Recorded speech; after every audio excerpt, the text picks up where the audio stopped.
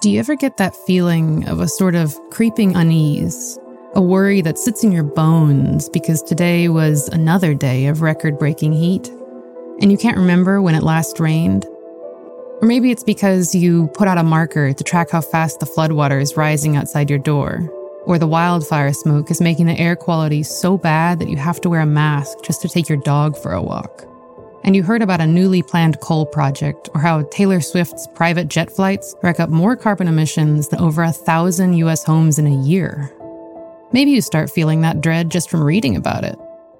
Maybe this is making you feel it. Sorry. I might not need to tell you this, but that is climate anxiety, and you're really not alone in feeling it. Climate anxiety is not a mental health disorder. Climate anxiety is a normal response to the actual threat of climate change. That's John Hamir Benzon Arruda. He's an associate professor and research fellow in the psychology department at De La Salle University in Manila in the Philippines.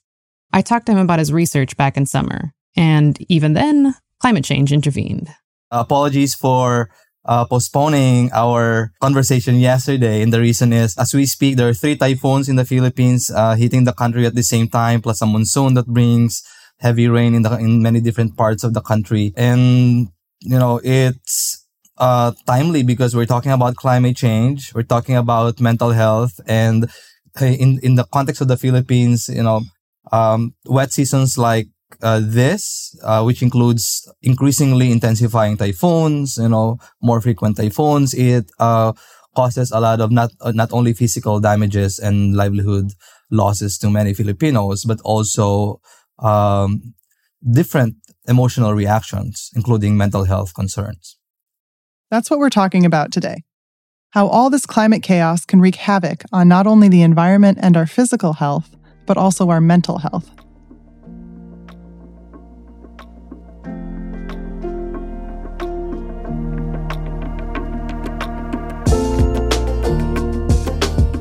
This is Climate Decoded, the podcast that deciphers climate change communication and untangles how different narratives illuminate or obscure pathways to climate justice. I'm Kim, and I'm here with my co-producer, Chantal. Hey, y'all. Today, we're talking about feelings. I feel very well suited for this conversation. I have so many feelings. And we're going to need all of those feelings to process this giant existential crisis we call climate change. Because the way we feel about it affects how we talk, think, and act on it. We're going to learn who's impacted and how. And we're going to talk about the language we use to describe climate feelings, because it can make or break our understanding of them. But we won't just leave you sitting there with all those feelings. We'll talk about how you can deal with them, and maybe help other people deal with them too.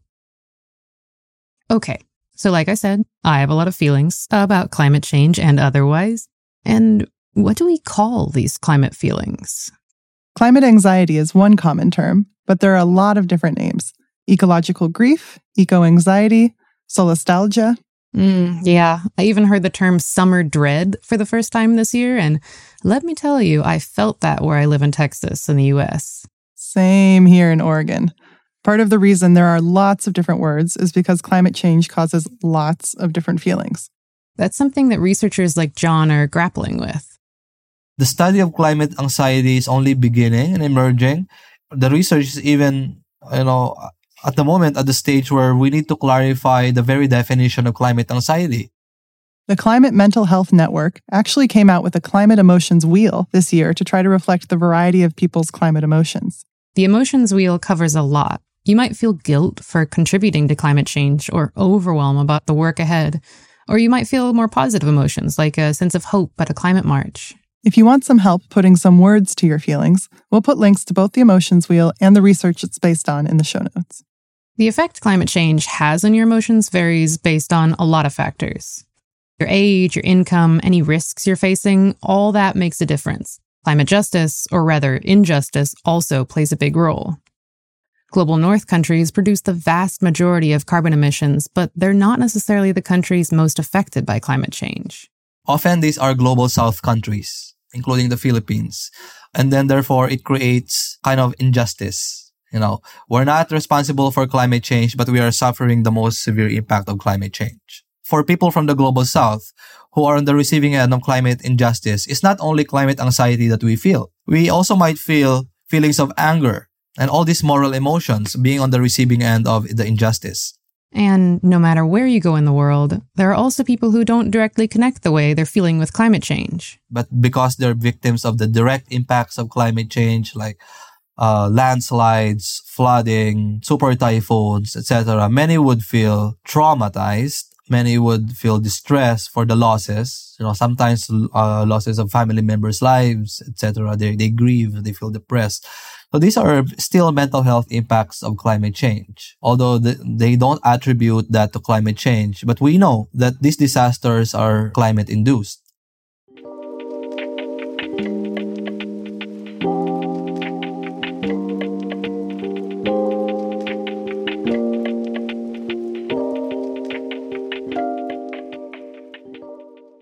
So, who all experiences climate anxiety? Who are we talking about here? Me? Definitely me. And everyone? You'd think everyone. There's clearly too many oil executives and other people who aren't experiencing enough climate anxiety, but that's a topic for a whole nother episode. But for the many people who do care deeply about climate change, it can be really hard. My name is Cielo Barrow, and I consent to being recorded. Cielo is a second-year student at the University of Oregon in the U.S. They're part of two of the groups more vulnerable to climate anxiety. They're a young person, and they've been diagnosed with anxiety, independent of climate change. I met up with them at their house to talk about all of it. How would you define climate anxiety for yourself, or would you identify as that something that you relate with? Yeah, I think that's definitely something I relate with. I mean, I've had anxiety of all types since I was like 4 or 5 years old. Climate anxiety definitely being a big part of that. It's just, I feel like it'd be almost impossible to be climate conscious without having some level of climate anxiety or some level of worry. Cielo grew up in Portland, a couple hours away from their grandparents in Central Oregon. And I remember a lot of times when I was a kid, they would get evacuated for fires and they'd like come stay with us for a few weeks. I feel like forest fires is kind of like the number one thing in Oregon that you think about when you think about climate change, just because obviously forest fires can be a natural thing, but because of the conditions that we're in, they get so much worse and they're so much more frequent. Climate change was one more heavy thing on their mind. Living in the generation where climate change is like the number one issue that people are talking about sort of justifies that impending sense of doom. Like, I'm sort of have to prepare for the worst for my whole life. Cielo's feeling of having to prepare for the worst their whole life, that matches with what the research shows. The emerging evidence points to the reality that, there are certain populations that are more vulnerable to the mental health impacts of climate change. Number one, these are young people. And the reason why they're more prone to the mental health impacts of climate change is because they are the next generation. They're the future generations who will face the more severe brunt of climate change. Okay. So young people are more likely to be affected by climate anxiety because they're the ones who will face the worst of its impact. Are there specific locations where this may be felt more frequently and intensely than others? Yeah, in fact, the Philippines is one of those places. John revealed that young people there are some of the most climate anxious in the world. This is based on the study published in the Lancet Planetary Health involving 10 countries, where they found that there are more number of Filipinos, of young people, there are more number of young people who actually experience severe to extremely severe symptoms of climate anxiety and many different emotions. In that study, they found that 74% of the children and young people surveyed in the Philippines reported climate-related functional impact. That basically means that the feelings about climate change had a negative impact on their day-to-day functioning. 74%? That's staggering. Part of the reason why this figure is so high is because the Philippines are hit by a lot of climate change impacts, like coastal flooding and typhoons. And we're not talking about the odd typhoon here and there. We're talking about 20 typhoons a year. That's over 1,400 typhoons in an average lifetime. No wonder so many young Filipinos feel an unrelenting and negative impact on their day-to-day functioning. Okay, so along with young people and those living in hard-hit areas, who else is particularly vulnerable to experiencing climate anxiety? Well, unsurprisingly, it's those who are already facing other kinds of hardship or injustice. For example, people from lower socioeconomic backgrounds are more likely to live in areas vulnerable to climate disasters, or in homes that can't withstand or protect them from those disasters. Similarly, people of color, especially Black and Indigenous people, are also more likely to be affected, partly because they're disproportionately impacted by the climate crisis, and partly because they already carry trauma from current and historic oppression. People with pre-existing mental health conditions like depression and anxiety are also more vulnerable. What I'm understanding then is that existing vulnerabilities or inequalities increase the risk of experiencing climate anxiety? Yeah, that's about the size of it.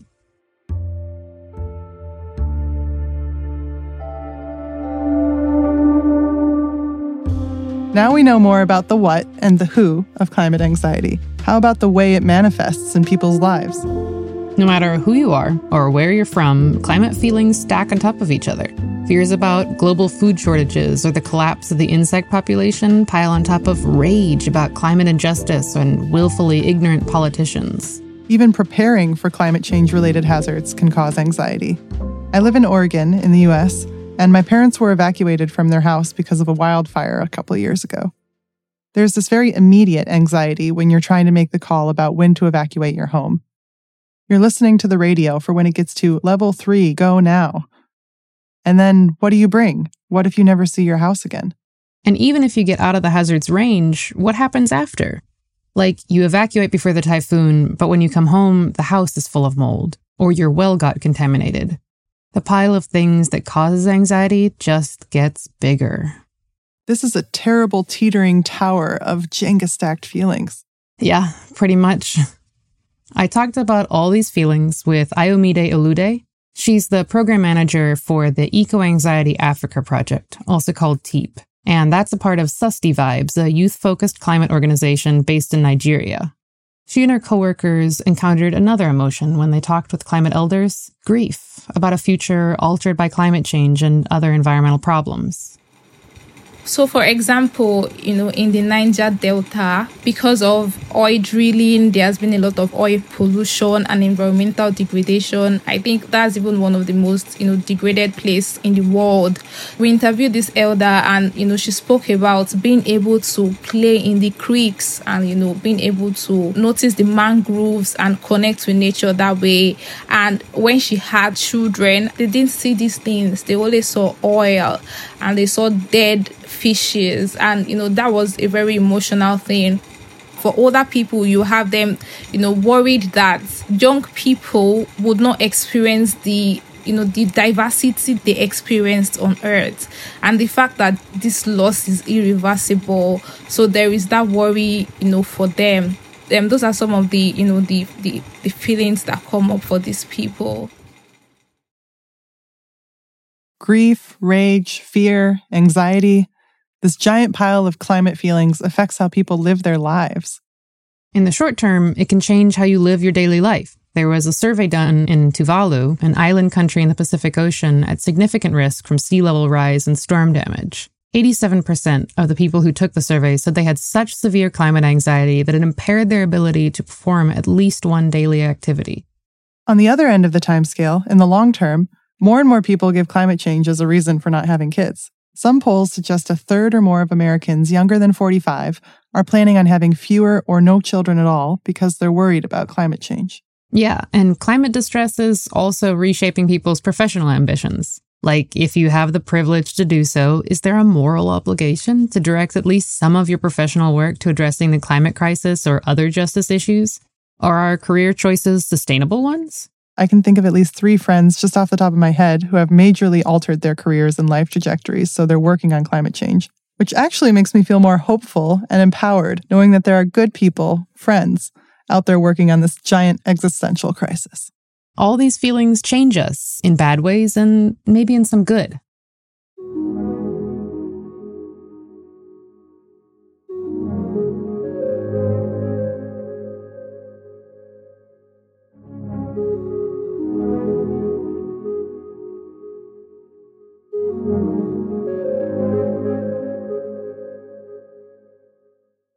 So, everybody has these big climate feelings happening, shaking up their lives, from daily experiences to big future life planning. Given that, it seems super important to understand how people are thinking about, talking about, and experiencing climate anxiety all around the world. Ayomide said that's actually part of the reason why TEEP and the larger organization SustiVibes were started. It was founded in 2022, to address the knowledge gap on climate change and mental health in Africa. We realized that people were talking about eco-anxiety, but it was more from the global north and, not from our experience and our point of view as Africans. So we just aim to understand and validate these feelings, for Africans and from an African perspective. And how do they do that work? Well, the validation part comes more through the project's community action and support work. The understanding part is through the research. Like, for example, they're doing a survey right now all about the experience of eco-anxiety in Nigeria. There's a link in the show notes. Is research like that happening in a lot of places? It's certainly happening a lot more. Right. Though I remember what the psychology professor, John Hamir Benson Aruda, said earlier. This field of research is pretty young. And John said one of the things that complicates the research is the language we use to talk about climate anxiety. And I mean that quite literally. The research is super biased towards English. Doing psychology research, which often involves, emotions, experiences, in contexts like the Philippines, and of course, many other countries as well, language can be a barrier. One of the Philippines' official languages is English, and many Filipinos can speak English. But even then, in the context of climate anxiety, Filipinos, in my general observation, better express themselves in a combination of, we call it Taglish, Tagalog and English. Filipinos who had more access to education can speak both languages, and therefore Taglish. Those who had less access to education usually rely more on languages other than English. The Philippines has almost 200 languages and dialects. So naturally, those who would prefer their expressing themselves in native language would express themselves and their experience of climate anxieties and many other emotions in their native language. So if John talks to those populations in his research, what does he do? Does he hire local translators? Yeah, I mean, with that many different languages and dialects, hiring local translators is definitely necessary. But speaking a language doesn't mean the exact right words exist. Even when John is working in Tagalog, they have to use the English term climate anxiety. There's no direct translation of climate anxiety. We use climate anxiety. But the symptoms of anxiety in general, there are some Tagalog versions or translations. For example, there's a term aligaga, which is, basically a behavior commonly observed among anxious people. Do you know what that behavior is? Yeah, it means being frantic, hurrying, basically me trying to gather my brain together before we started recording. I feel that. Even without having a direct translation of climate anxiety, people are obviously still feeling it. How does that work? Having a feeling but having to borrow a word from a different language to describe it? It feels like no matter what, a borrowed term could never precisely describe the way you feel in a different language. Definitely. And having no direct translation for climate anxiety means researchers like John have to dig in deeper and figure out the right words in a given language. He's actually working on a research paper right now all about translating psychological terms like depression, stress, and anxiety. So we translated this original English version of the psychological test into Filipino. And what we found is that there are many symptoms that are not represented in Filipino. To translate the test, they had to do layers and layers of translations and revisions and consultations and pilot testing. One of the issues he ran into was the use of idioms, like the term wind down. On the psychological test, there's an item, I find it difficult to wind down. Right? We don't know what wind down is. We don't have a direct translation of that. If you use a psychological test that's written in English and your client or participants are not native speakers of English, you might not be able to capture, the full experience, and you might actually misdiagnose. That seems like a huge problem. It is. They actually were able to compare their translated psychological test with previous studies that used the English version. Their Filipino translated version identified a greater percentage of people experiencing anxiety and depression. So basically, the English version kind of underestimate, the symptoms, and therefore fail to identify and detect those individuals who actually have moderate, severe to extremely severe symptoms of psychological distress. It will have implications on, your diagnosis.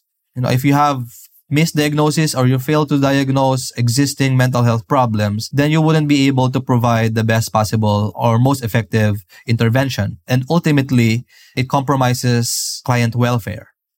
So if the global understanding of climate anxiety uses just English or any one language or cultural context as the default, a huge part of the issue will be missing. Well, when you put it that clearly, it is not at all surprising that this is a problem. And if that doesn't get changed, a lot of people are going to go unheard and unsupported. More research is needed to develop psychological tests that's unique to a certain country, a certain population, using their most preferred language to ensure that, they really capture, their full experience of climate change and the full experience of mental health and its nexus.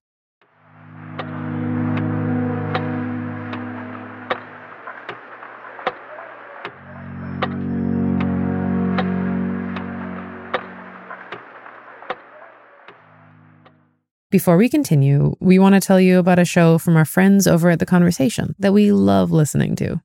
In The Conversation Weekly, academic experts talk to host Gemma Ware about the fascinating discoveries that they're using to make sense of the world and the big questions they're still trying to answer. You'll get a bit of everything, from the techniques being used to search for new antibiotics, to the environmental messaging behind the Brandalism spoof advertising movement, to a deep dive into the history of the Israel-Palestine peace process. What's so powerful is that they talk directly to the researchers who spend their whole lives studying a topic, and it always leaves us feeling a whole lot smarter. New episodes come out every Thursday. Find it by searching for The Conversation Weekly, wherever you get your podcasts. Okay, now, back to climate anxiety.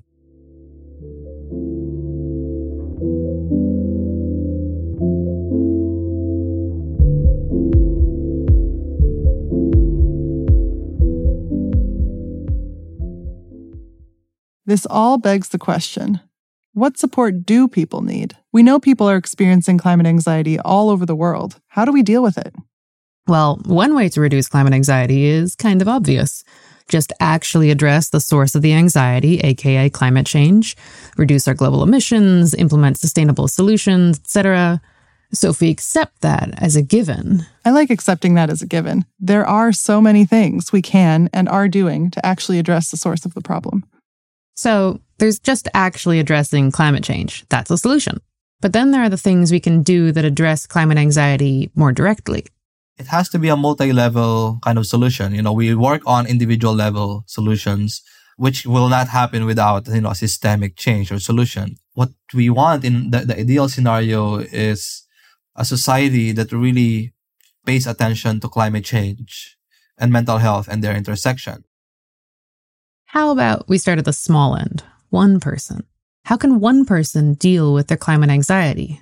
One of the biggest ways to deal is that always great solution when things get really hard. Therapy! We have to talk about our feelings. I went straight to the source to learn about this. I'm Thomas Doherty. I'm in Portland, Oregon. I'm a licensed psychologist that specializes in clinical and environmental psychology. How do you even get into doing environmental psychology? Well, he started out on the more informal side. He worked with youth outdoor programs and was a river rafting guide. At that time, I was really interested in why is nature restorative and how to understand what I had observed with the young people out on wilderness tracks and what I'd seen with all the customers that go down the Grand Canyon and on the river and have these life-changing experiences. So that was the interest that led me actually to want to be a psychologist and get into that. He stuck with that interest when he became a psychologist. He was actually on the American Psychological Association's first climate change task force, and a lot of his work now focuses on climate-aware therapy. At its simplest, that means adding climate change to the list of things every therapist should know about. There are sort of what are known as best practices, like all therapists should know certain things about certain issues. All therapists should be somewhat familiar with human development and relationships and basics about depression, anxiety, issues like ADHD. These are the things that people are struggling with. And then a smaller class of therapists are wanting to specialize in this area and be, climate conscious therapists more directly, just in much the same way that a therapist may specialize in any other kind of issue to help people. More and more, there are training programs to help therapists practice climate-aware therapy. Thomas actually trains therapists on this. Ayomide and John are also working on that. So, what does climate-aware therapy actually look like? If I were to sit down on his therapy couch and talk about my climate grief and overwhelm, where would we start? He might start with helping you frame your feelings. One of the frameworks he uses is this idea of big I issues, like issues with a capital I, and little I issues, issues with a lowercase I. The big I issues are what we've already been talking about, like climate change, social injustice, and inequality, the huge issues we're worried about and want to change. And that's different from the little I issues, which is our own stuff, our own style, our own psyche, our own personality, our own strengths and weaknesses, our neuroses.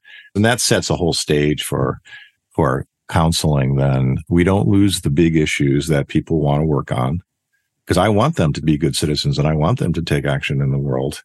But it also doesn't lose the reality of life. That's where what I call our personal sustainability and our self-care comes in, is in that lowercase I area. And I can take the healthiest person in the world, most well-adjusted person, and if I set them to work on capital I issues for 6 months to a year, they're going to develop some lowercase I issues of fatigue, burnout, despair, questioning. I love how this normalizes these climate feelings. Exactly. That validation is part of climate-aware therapy. There's this 3-step process Thomas keeps in mind when working with clients. And the first step is to validate. When people bring something in, just, validate. This is a real thing. I mean, these are all valid concerns, because you have to understand people are often unsure if they're valid. They might be in a place where they're questioning whether this is something that they should talk about. There is a lot of polarization and socialized denial. And then the next step is elevate. Let's make this the most important thing. Let's talk about this, because there's an expectation that my concerns about environment are going to be lower on the list of priorities than, say, my job or my family. But no, let's put it number one. That's a radical thing. That would be kind of a climate-aware therapy thing to do. The last step can be a bunch of different things, depending on which particular word that happens to end in ate people need. Validate, elevate, create. And then let's get creative about it. Like validate, elevate, educate. Do we need to get more information? Validate, elevate, delegate. Do I need to kind of get help?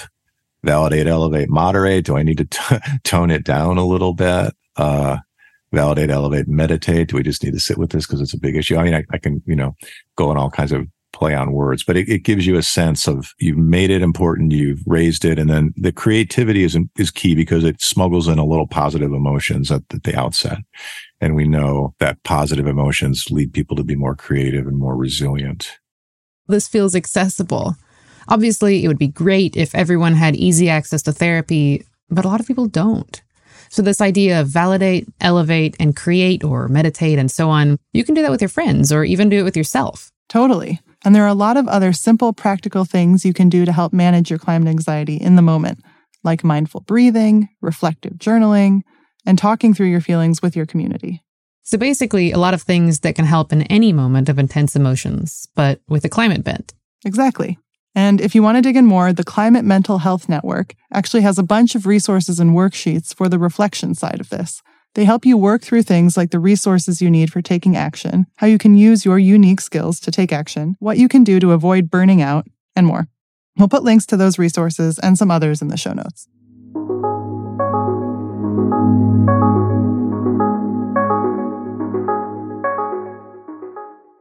But here's the problem. No matter how much therapy we get, no matter how much we journal and meditate, climate change is still here. And so are all the other big I issues Thomas talked about, like economic inequality, racism, toxic stuff in the water. There are so many big things to worry about. I talked with Ayomide from the Eco Anxiety Africa Project about this. One person cannot do the work, because it is not just the climate crisis. It is very complex. It is our socio-political crisis. The impacts of climate change, including anxiety, are often mapped on existing inequalities. So you can't deal with climate anxiety without also looking at the stress caused by those other inequalities. Ayomide has talked about this with community members through some of TEEP's programs. People understand that climate change is real, but speaking from our experience here, somebody who is just trying to survive, daily and just find, meals to eat, you can't tell them to be overly concerned about the climate change or environmental degradation. The stresses of these problems are all interlinked.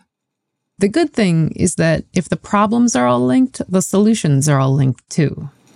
Everything is interconnected. We have to work together, and these people need justice, and they need justice, through provision of resources, access to safe drinking water, access to education, access to their basic human rights, food, clothing, shelter.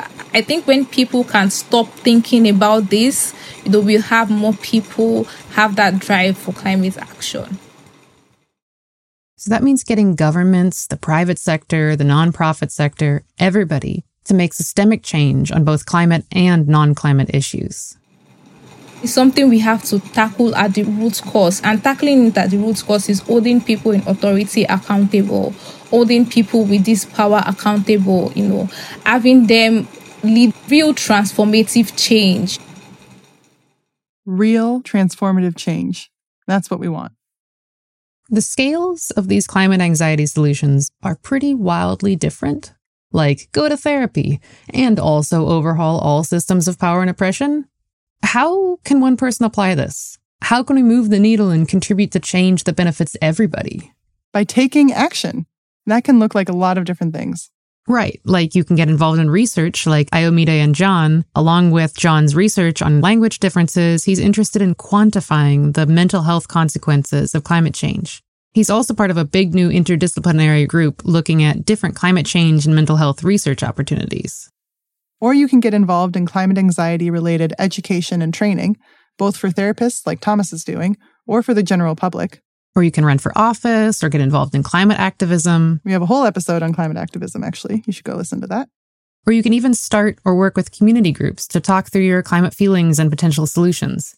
Those conversations about climate anxiety spread far and wide. Ayomide's found this through TEEP's research.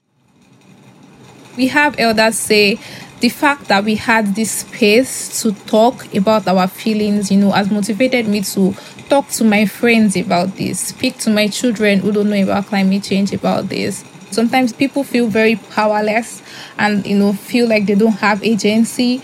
But having that space, a validating space, is a way for people to know I have agency, and if I can speak to one person, action comes from, one individual being enlightened, and, it spreads from that. Yeah. Because here's the thing. There's good research evidence that having climate anxiety fuels people's desire to do climate action. There's also good evidence that doing climate action makes you feel less climate anxiety. And doing that work can change the system so others feel less climate anxiety too. And with less climate anxiety, we can talk, think, and work on the central problem of climate change even better. So we've processed a lot of feelings in this episode. Where does that leave us? So many feelings. Well, we know that how we feel affects how we think, talk, and act. And we all face different worries, some more pressing and immediate than others. So adding the stresses of climate change can hit even worse in those cases. But we also know that climate anxiety isn't something to necessarily be pathologized. It's actually a natural response to a terrible, complicated problem we all face. My mom has this thing she always tells my sister and me whenever we're navigating a very big, very real problem. This is objectively hard. I love that. I think there's so much value in acknowledging that something just sucks in the moment, much better than pretending the problem doesn't exist. Cielo, the college student I talked to, also mentioned this. They're one of the young people who will be facing this climate-changed future for a long time, but knowing they're not alone in their feelings really helps. I think it's really hard to not feel helpless, but I think sometimes the weird reminder that other people feel a little bit helpless too is like almost in kind of like a little bit of a dark way. It kind of makes you feel better because it's like, okay, I'm not the only one feeling this, like many people actually experience this, and that it's not just like an isolated thing. Yeah. Moving forward, we need to learn a lot more about climate anxiety across different groups, cultures, and languages. And what we learn should inform all the solutions we have, from therapy and community support to changing international climate policy. Working on those solutions can help with not only your own climate anxiety, but also other people's anxieties. There's one last climate anxiety solution that a bunch of the people we talked to all mentioned. And it is also something my mom would say, go play outside. Even if it's brief, even if it's between climate disasters. The research backs this up. Get out in nature and help make it possible for others to do it too. Cielo talked about feeling the impact of this after a particularly hard hike. I remember getting there and just feeling so grounded and very in with my body. And I think also being in nature sort of helps with that climate anxiety. It's not all gone yet. There's so many things that are left to be done, but there's also still so much hope and things to be had. And I think sort of flipping around that mindset I often have about issues like this sort of just takes being outside and being no, it's okay. There's 100 other people doing this crazy hike, I'm not the only one. And I think seeing that is just really beautiful. And I just whenever I feel sort of unsure of things, I feel just being outside just makes everything so much better.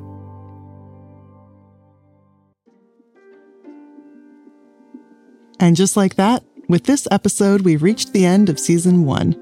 We've covered a lot of ground this season, from the IPCC to activism to the Global Climate Conference, or COP, and finally, anxiety. Thanks so much for joining us. Season 2 of Climate Decoded is currently in production and will be released in 2024. We're jumping into a lot of topics like climate litigation, the concept of net zero, and a whole lot more. This is really a passion project for all of us, something we do alongside the other jobs we have, so we're super thankful to be able to keep it going into a second season. As always, we really appreciate any support. Sharing the show with a friend or donating a cup of coffee on Patreon really goes a long way. So thank you. We can't wait to build off everything we've learned so far. See you soon for Season 2. You've been listening to Climate Decoded. This episode was produced by Isabel Bodish, Chantal Koff-Schultz, Greg Davies-Jones, Lara Davies-Jones, Kim Kenny, and Jens Vendel Hansen. More info about this episode, a transcript, and resources can be found in the show notes and on our website, climatedecoded.com. Follow us on all the socials on Instagram, LinkedIn, and the place formerly known as Twitter at climate_decoded. If you'd like to support the show, please hit that follow button on your podcast pipe of choice and drop us a rating or review. It honestly makes a big difference in enabling other people to find the show.